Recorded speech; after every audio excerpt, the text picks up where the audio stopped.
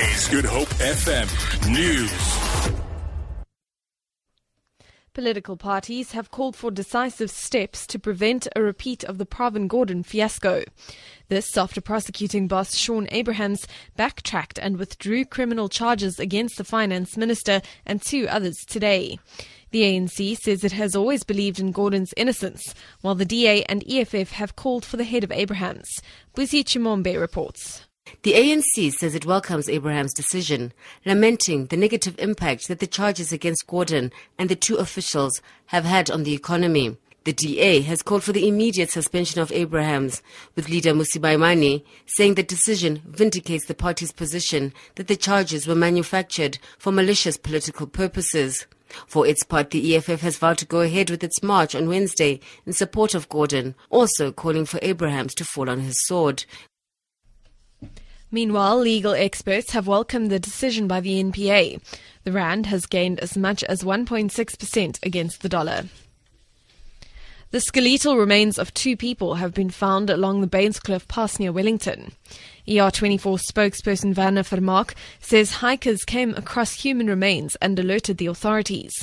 Vermaak says two vehicles were also found several meters down the embankment of the Bainscliff Pass. The scene has since been handed over to the Worcester Police for further investigation. Vermaak says it is unknown at this stage how the vehicles got there.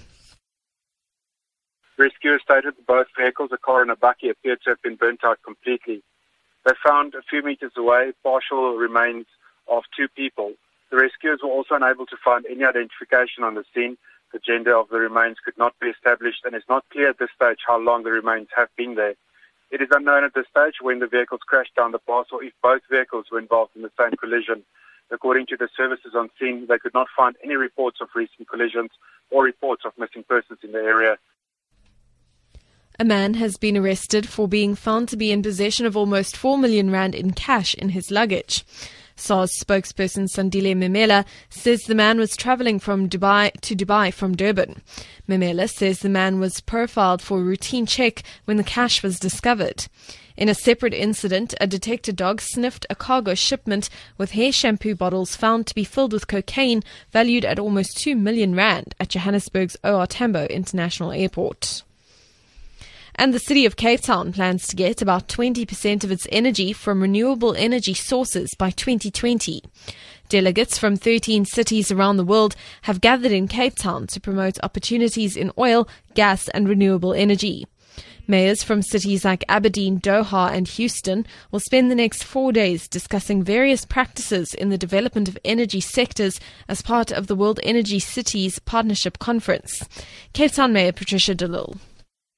Of course, there is the policy uncertainty with national government, where we have now asked the minister to procure directly from the independent power producers, and hopefully that can help us to get to 2020 sooner with a good energy mix.